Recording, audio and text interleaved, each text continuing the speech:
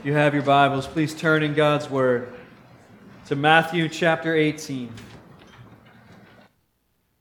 Matthew chapter 18, this morning we'll be looking verses 21 through 35. Hear now the word of the Lord. Then Peter came up to him and said to him, "Lord, how often will my brother sin against me and I forgive him? As many as 7 times?" And Jesus said to him, "I do not say to you 7 times, but 77 times. Therefore the kingdom of heaven may be compared to a king who wished to settle accounts with his servants. And when he began to settle, one was brought to him who owed him 10,000 talents. And since he could not pay, his master ordered him to be sold, with his wife and children and all that he had, and payment to be made.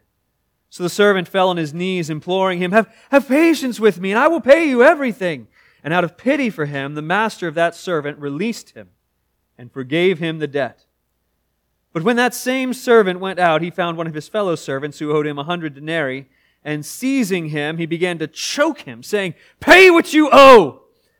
So his fellow servant fell down and pleaded with him, "Have patience with me, and I will pay you." He refused, and went and put him in prison until he should pay the debt.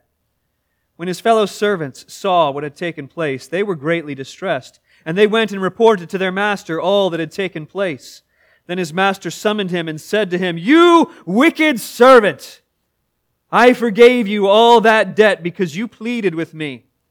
And should not you have had mercy on your fellow servant, as I had mercy on you?" And in anger his master delivered him to the jailers until he should pay all his debt. So also my heavenly Father will do to every one of you if you do not forgive your brother from your heart. This is the word of the Lord. I wonder, when was the last time you told someone these words, "I forgive you"? Now think carefully. I suspect you have forgiven someone, but when was the last time you said those words, "I forgive you"? I'm guessing for most of us it's been a while, because those words have slipped from our common use. We say instead, "Oh, it's okay. Oh, don't worry about it. No problem. It's all right. We all make mistakes. It's fine. We're human." But we don't often, I think, say, "I forgive you." Perhaps we're trying to escape the awkwardness of the situation. I don't know. But my fear is that even in the words that we use, we are minimizing forgiveness. And when we do that, we lose sight of what an amazing thing it is. Jesus gives us this story to teach us and to remind us what a radical thing forgiveness is. And I use that word radical very intentionally and very carefully. Radical has more than one meaning. It can mean extreme. It can mean out of the ordinary. Like we used to say in my generation, "Hey man, that's radical." We don't say that anymore. But it meant, that is out there. That is extreme. But radical also means fundamental. It comes from the word that means the root of something. When you talk about something being radical, you talk about getting down to the roots, to the very heart of a matter. Forgiveness among God's people needs to be radical in both senses of the word. It needs to be extravagant, extreme, unbounded.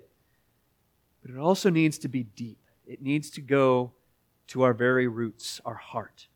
In this story, we see both of those elements. God calls His people to let forgiveness be extreme, and He calls us to let forgiveness go deep. And so God reveals to us His radical forgiveness in order that we may be enabled to forgive one another. The first thing is to let forgiveness be extreme. If I was given a whole hour for each sermon, and many of you are thankful that I'm not, but if I was given a whole hour each Sunday, I would have actually taken this passage and combined it with the one that comes before it, which we heard last week, the previous verses. Because we can't look at this story and ignore what sets it up, what comes before it. They really are one story. Last week we saw Jesus giving instruction to His disciples on how to deal with sin in the Christian community. And how He instructed us to confront those who sin against us and to involve, if necessary, other people, including the authority of the church, in dealing with sin. And the goal is to persuade our brother or our sister to turn from sin, to repent. And he warned us that if such a person does not repent, then on the authority of God's Word, we are to no longer call them a Christian, but instead to reach out to them as one who still needs to experience the grace of God. Though the love of God is evident in that passage in the way that He pursues us, and in the way He doesn't give up on us, and in the way He doesn't let us give up on each other, it's still a harsh teaching that reveals to us the judgment of God against sin. But as we seek to imitate and express God's judgment on sin, we need to be reminded that God's attitude is not one of gleeful justice running around looking for someone to condemn. That's not the Spirit of God ever. Rather, He is gracious and forgiving, full of mercy. And just as He calls us to imitate His holiness and His rejection of sin, He also wants us to imitate His abundant mercy, His extravagant, over-the-top forgiveness. And so after Jesus has said to His disciples, don't let anyone persist in their sin and expel the sin from among you, call the sinner to repent, confront them. For the sake of their well-being, call them back. Peter then asks the obvious question in verse 21. Peter came up to him and said, Lord, how often will my brother sin against me and I forgive him? As many as 7 times? Now, we were just discussing what to do if they don't repent. If they don't repent, you bring the authority of the church into the conversation and seek to persuade them and finally cut them off from the fellowship of the saved. That's what you do if they don't repent. But what if they repent and then sin again? And then you forgive them. And then they sin again. And then you forgive them. And then they sin again. And then you forgive them. And then they sin again. At what point do you stop forgiving? At what point do you say, enough is enough? When do we stop showing mercy and get back to the judgment that we were talking about earlier? And Peter proposes a good, solid biblical number, 7, right? And actually, Peter's suggestion in context is a little extreme. The accepted answer in the day among religious authorities was 3.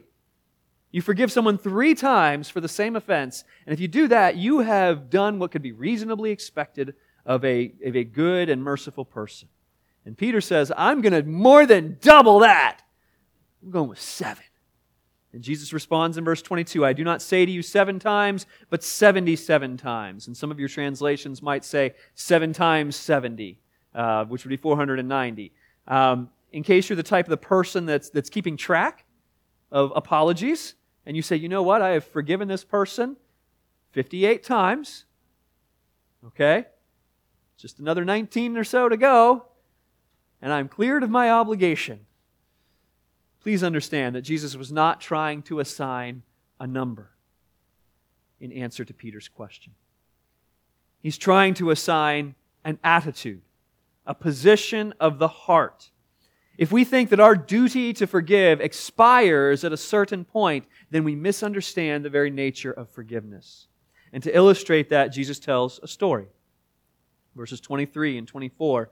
The kingdom of heaven may be compared to a king who wished to settle accounts with his servants. And when he began to settle, one was brought to him who owed him 10,000 talents, which we hear and go, I guess that's a lot. Okay? In today's term, that's $60 billion. The dude had a debt of $60 billion. That's the income of a small country, or a not very small country. That's a lot of money. And many people try to figure out, well, how did somebody come up with that much debt? How do you owe somebody that much money? That's not the point. What Jesus has done is He's taken the largest number for which there existed a word in Greek, 10,000. They don't have a bigger numerical number than that in ancient Greek. And He took the largest unit of currency in that day, a talent, which was a considerable sum of money. And He just combined them together. 10,000 talents. And people would hear that and have about the same reaction that you would have hearing $60 billion. That's the debt. The point is, we're not talking about a small debt. We're not talking about something that's big but manageable. There's no possible way this could ever be paid off. And so what happens next was common in the ancient world. If somebody had a debt that they wouldn't pay, verse 25, since he could not pay, the master ordered him to be sold with his wife and children and all that he had, and payment to be made. Unpaid debts have consequences, serious consequences. If we're to understand what this means for the kingdom of heaven, for us today, it's that our sins against God, our rebellion, our choice to follow our way instead of His way, has a consequence. It has put us in a position of irreversible, unimaginable loss. We cannot expect that we would be able to fix what we have broken between us and God. We bear the guilt for it, and we should expect to bear the consequences of it. And the servant, in verse 26, does the only thing he can do. He fell on his knees, imploring the king, have patience with me, and I'll pay you everything. Now, when you understand the numbers being talked about here, you hear that promise, and you have to just roll your eyes. Really? You're going to pay that back. This is 150,000 years worth of labor. That's the number we're talking about. But what else can he do? What else could he possibly do but beg for mercy and promise that he'll do what he can? Now, so far, in the ears of someone living in Jesus' day, nothing unusual has happened. There's a king, there's a great debt. The number is kind of ridiculously high, but aside from that, if he can't pay the debt, he's got to pay the consequences. That's how it works. Where the story gets crazy is in the next verse, verse 27. Out of pity for him, the master of that servant released him and forgave the debt. He forgave him the debt of $60 billion. What Jesus is trying to illustrate here through the king is the extreme, the radical forgiveness of God. The prophet Micah rejoices in this forgiveness and describes it in Micah 7 in this way. Who is like you, a God pardoning iniquity and passing over transgression for the remnant of His inheritance? He does not retain His anger forever because He delights in steadfast love. He will again have compassion on us. He will tread our iniquities underfoot. You will cast all of our sins into the depths of the sea. Have you ever dropped your phone in the water and watched, depending on how clear and clean the water was, watched it just sink out of reach, forever gone? Dropped your keys in the pool? Well, you can get those back. Dropped them in the St. Lucie River? You're not getting them back. Okay, that's the picture that Micah is giving here on a grand scale. That weight, that debt, that burden. The Lord has taken it and hurled it into the sea. And it goes sinking. And it will not come back. That's the extreme forgiveness of God. Another illustration, Colossians 2. Paul writes, and you who were dead in your trespasses, God made alive together with Him, having forgiven us all our trespasses, by canceling the record of debt that stood against us with its legal demands. This He set aside, nailing it to the cross. He canceled the record of debt because of your sin and nailed it to the cross. Now, when a criminal was being executed on a cross, they would, for the sake of those watching, they would write out the sins, the crimes for which this person was being executed, and they would put it up publicly for all to see. They would nail it at the top of the cross for all to see. So what was nailed, according to Paul in Colossians here, what was nailed on the cross was your record, your debt was placed on the cross. Now, once somebody died for that sin, for that crime, when they were executed for that crime, nobody else had to be executed for that same crime. There's no double jeopardy there. It's done. And what they would do on a debt, a financial debt, when that debt was written off, they would write across it tetelestai, which was the Greek word that means paid in full. It is finished. You know what Jesus said when He died? Tetelestai. It is finished. Paid in full. Your sin is placed on the cross and completely paid for.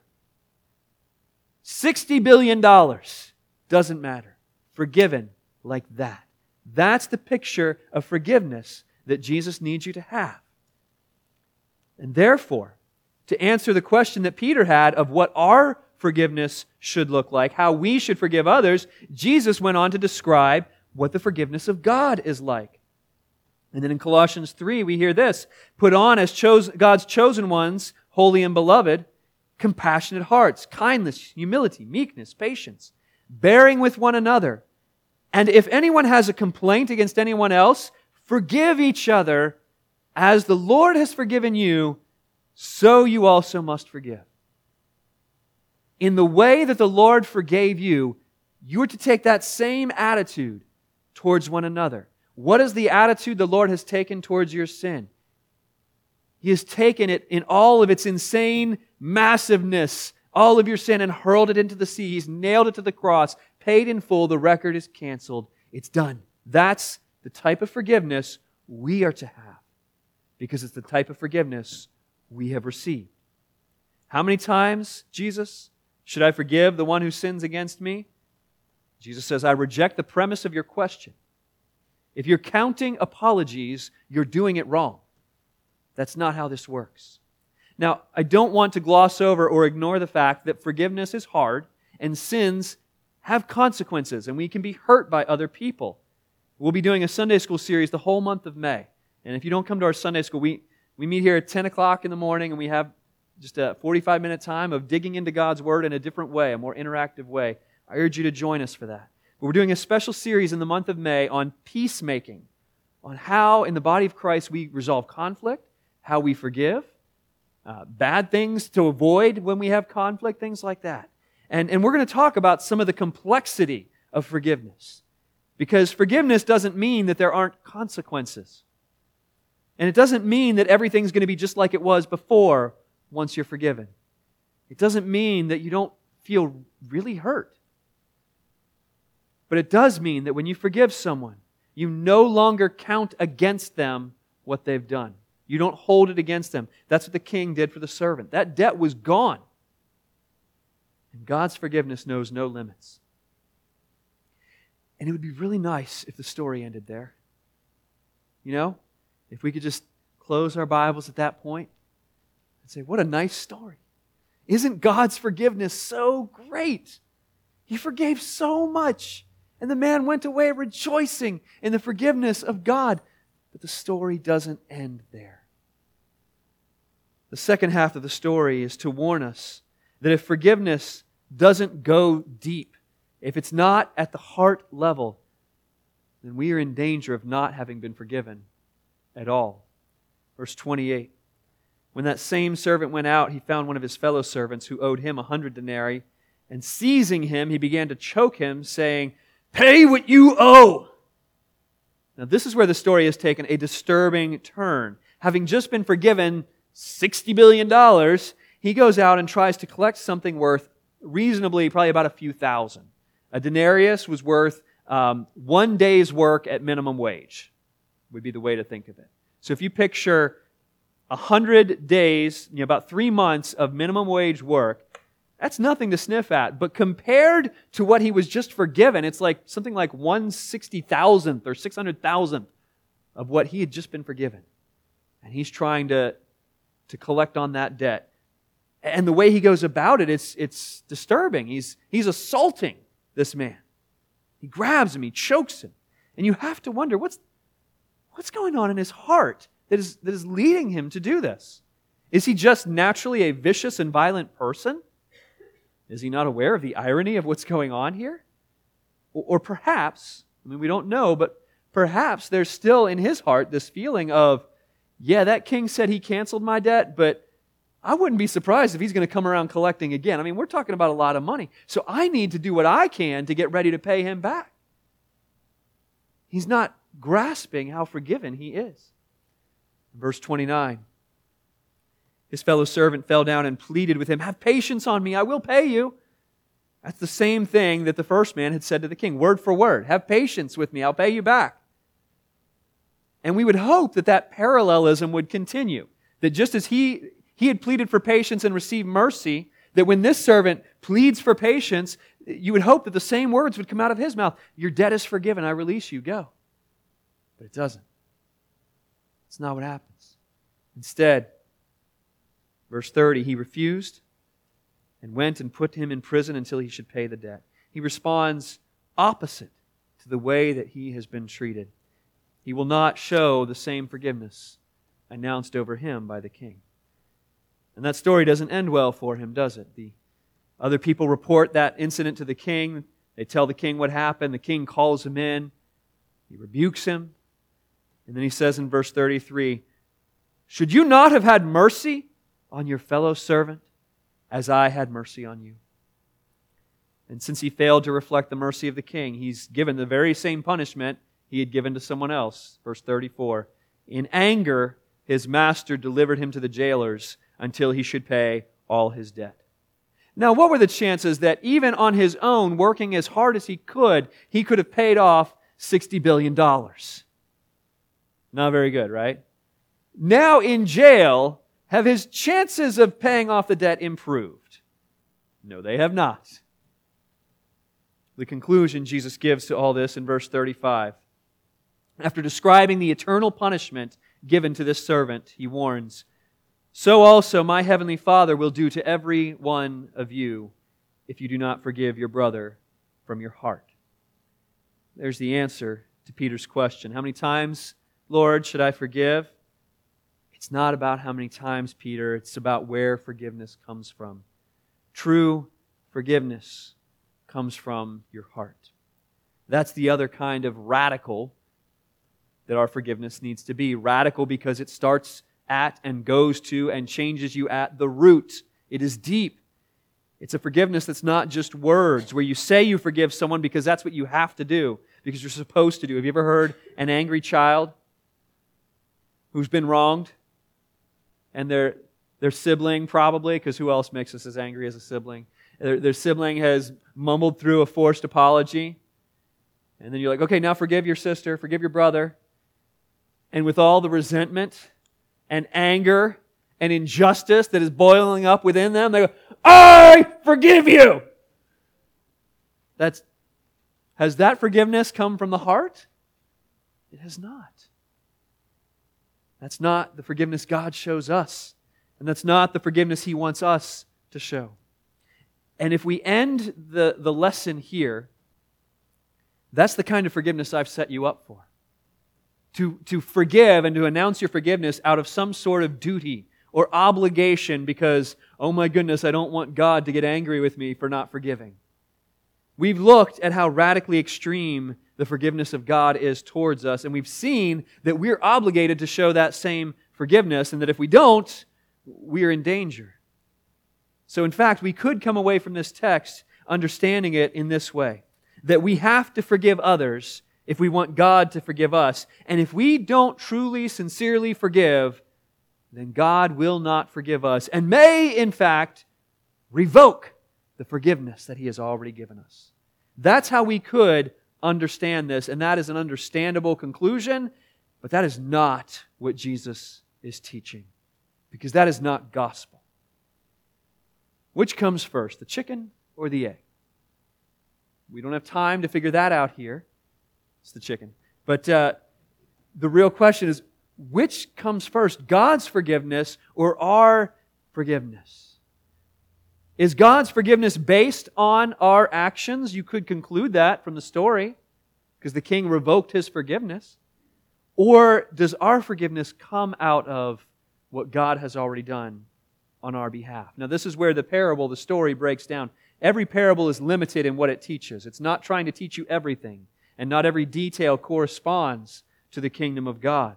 And the fact that the king revokes his forgiveness is good for the story, but it is not what Scripture says abundantly clearly throughout all the testimony of Scripture about how God's forgiveness works. Your sins are cast into the sea.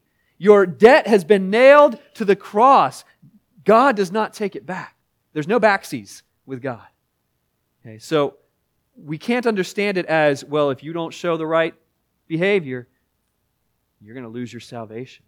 That's not Scripture. Those who are by grace forgiven and saved will never have their sins counted against them. How you live, how you obey, how you extend grace to others does not earn or secure God's grace and love and forgiveness towards you.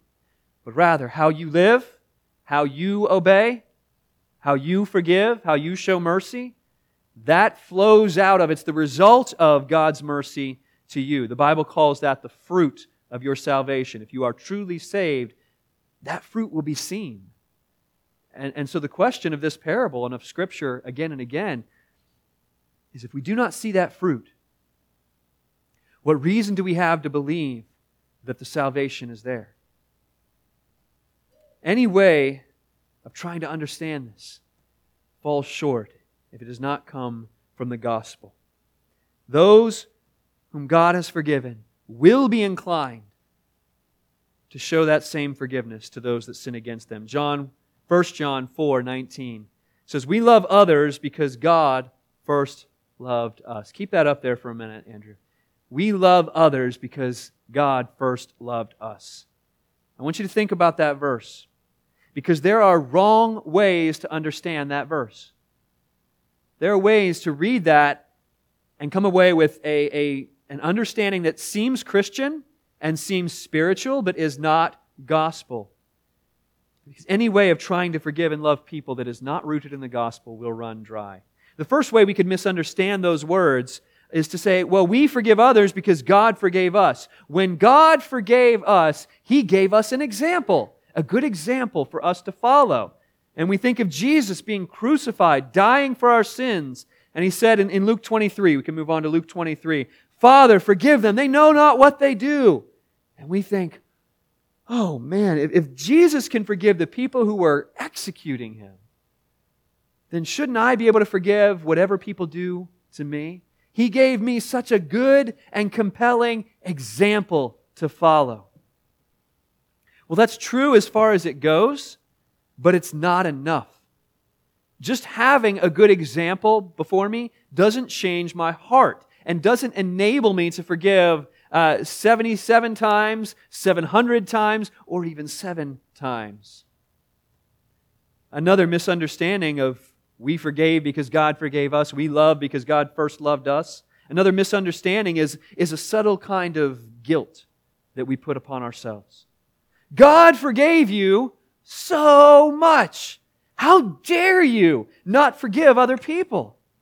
Think of how bad you were. Think of how you offended a holy, righteous God. And compare that to what you're being asked to forgive. And again, there's a grain of truth in that, but it's not enough. And at times, that too will fail you because it does not meet the deep need of your heart. Only the gospel does that. How does the famous verse go? I'm not ashamed of the gospel because it is the example of God for salvation. No, that's not it. The gospel is the inspiration of God for salvation. No.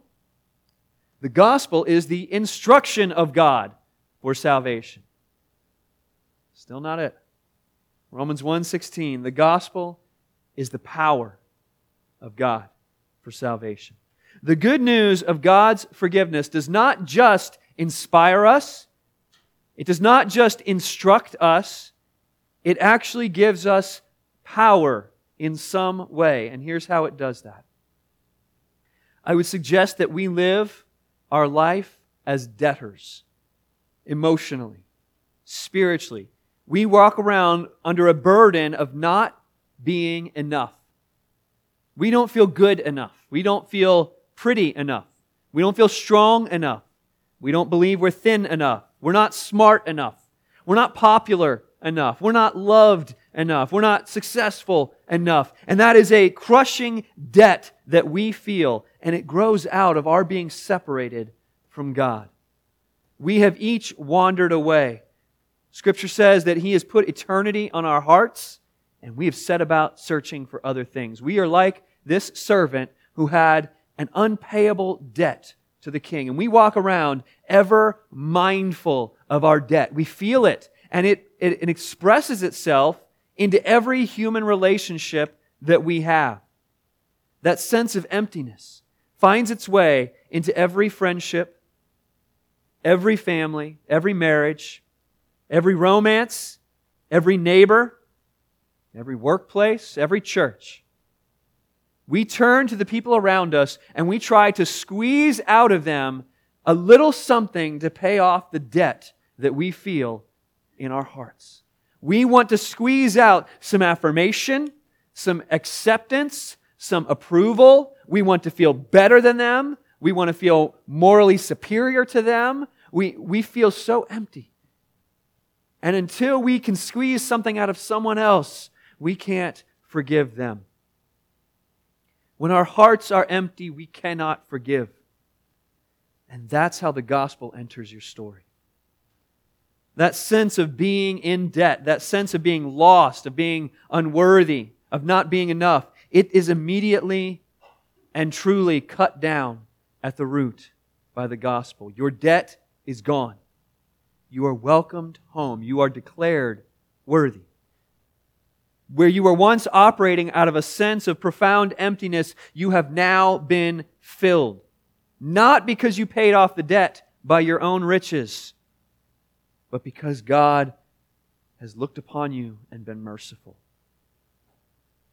When you experience that, you find that you do not need any longer to turn to the people around you, to try to squeeze out a little something to help pay off the debt that you could never pay. The security of being forgiven actually empowers you to forgive. By removing the barriers to forgiveness, you no longer have a pride to wound. You no longer have an insecurity that needs to be patched over. You no longer have an ego to stroke. There's no need to feel victorious over others. Whatever security, comfort, love, whatever you sought from other people, it is already fully yours. Your deepest needs have been met. Your need for those things are gone. I love the imagery of the 23rd Psalm. You're familiar with the Lord is my shepherd, I shall not want. Verse 5, the psalmist says, "You anoint my head with oil and my cup overflows." It's one thing to say, you anoint me with oil, you bless me, and I have enough. My cup is full. Our cup is not just full, brothers and sisters. It's filled to overflowing, which enables us to not only feel forgiven, but to know we have everything we need to forgive others. There is nothing that their sin can do to chip away at and destroy the fulfillment you have in Christ. I said earlier, I wish I could have combined this text with the one that came before it and spend a whole hour looking at how these two passages speak to us in stereo, giving us a well-rounded picture of the struggle we face living together in the kingdom of God. They speak to us in stereo that sin and that hurt feelings and broken relationships are inescapable, even among God's people. And yet, they show us what should be the defining characteristics of how God's people respond to sin. I love the way that the prophet Micah sums it up. What should God's attitude, the people of God, what should the people of God's attitude be in addressing sin? He has shown you, O man, what is good, and what does the Lord require of you but to do justice and to love kindness and to walk humbly with your God. Do justice. Don't let sin go unaddressed. Don't let it grow in a destructive way in the heart of your brother or sister. Don't let it go unchecked in the community. Do justice, correct sin, call it out. But as you do justice, have the attitude of God and love kindness. He is a God of justice, but He is a God of abundant, effusive, radical mercy and grace. It flows out of Him. And so as you do justice, love kindness. Forgive 7 times, 7 times, 70 times, 77 times, whatever it is. Abound in kindness and mercy. And how do we do that? we walk humbly before our God. When you recognize in your own heart that you are one who has received radical forgiveness, it humbles you. That justice was done when your Savior was struck down in your place, that humbles you. When your debt is clear, when your debt is paid in full and you didn't pay a cent to make it happen, that humbles you. And you turn and look at your brother or sister and have no need to demand a cent from them, but can instead love kindness and show them full, unhindered mercy. Forgive one another just as in Christ God forgave you. Love because He first loved you. You are a debtor, yes, but your debt is paid in full because you have Christ. And now as you turn to your brothers and sisters, you confess, as we will sing here in just a moment, all I have is Christ. And that is enough. I don't need to demand anything from you. I don't need to demand my rights. I don't need to demand to be proven true. I can forgive, and just as the king did. When a debt goes unpaid, who really pays the debt? The one who gave out the money in the first place. Where did that $60 billion go? The king swallowed the loss. When we forgive, we bear the burden, we pay the cost for the one that we forgive. And we can do that because our burden, our debt, is paid in full. All I have is Christ. And yet that is more than enough. Let us worship Him for that with thankful hearts this morning. We praise You, our Father, for the forgiveness that came fully and freely to us through Jesus Christ. And yes, it is a good example. Yes, it is good instruction for us. But more than that, You have, because of that, transformed the deepest chambers of our hearts. You have addressed our insecurity, our fears, our pride, our sense of unworthiness. You have welcomed us home to a Father's embrace. Help us to live out Your gospel in the way we forgive and welcome one another. Loving as we have been loved, forgiving as we have been forgiven. And as we do so, may Your name be honored. We thank You for Your goodness to us. And together Your people pray. Amen.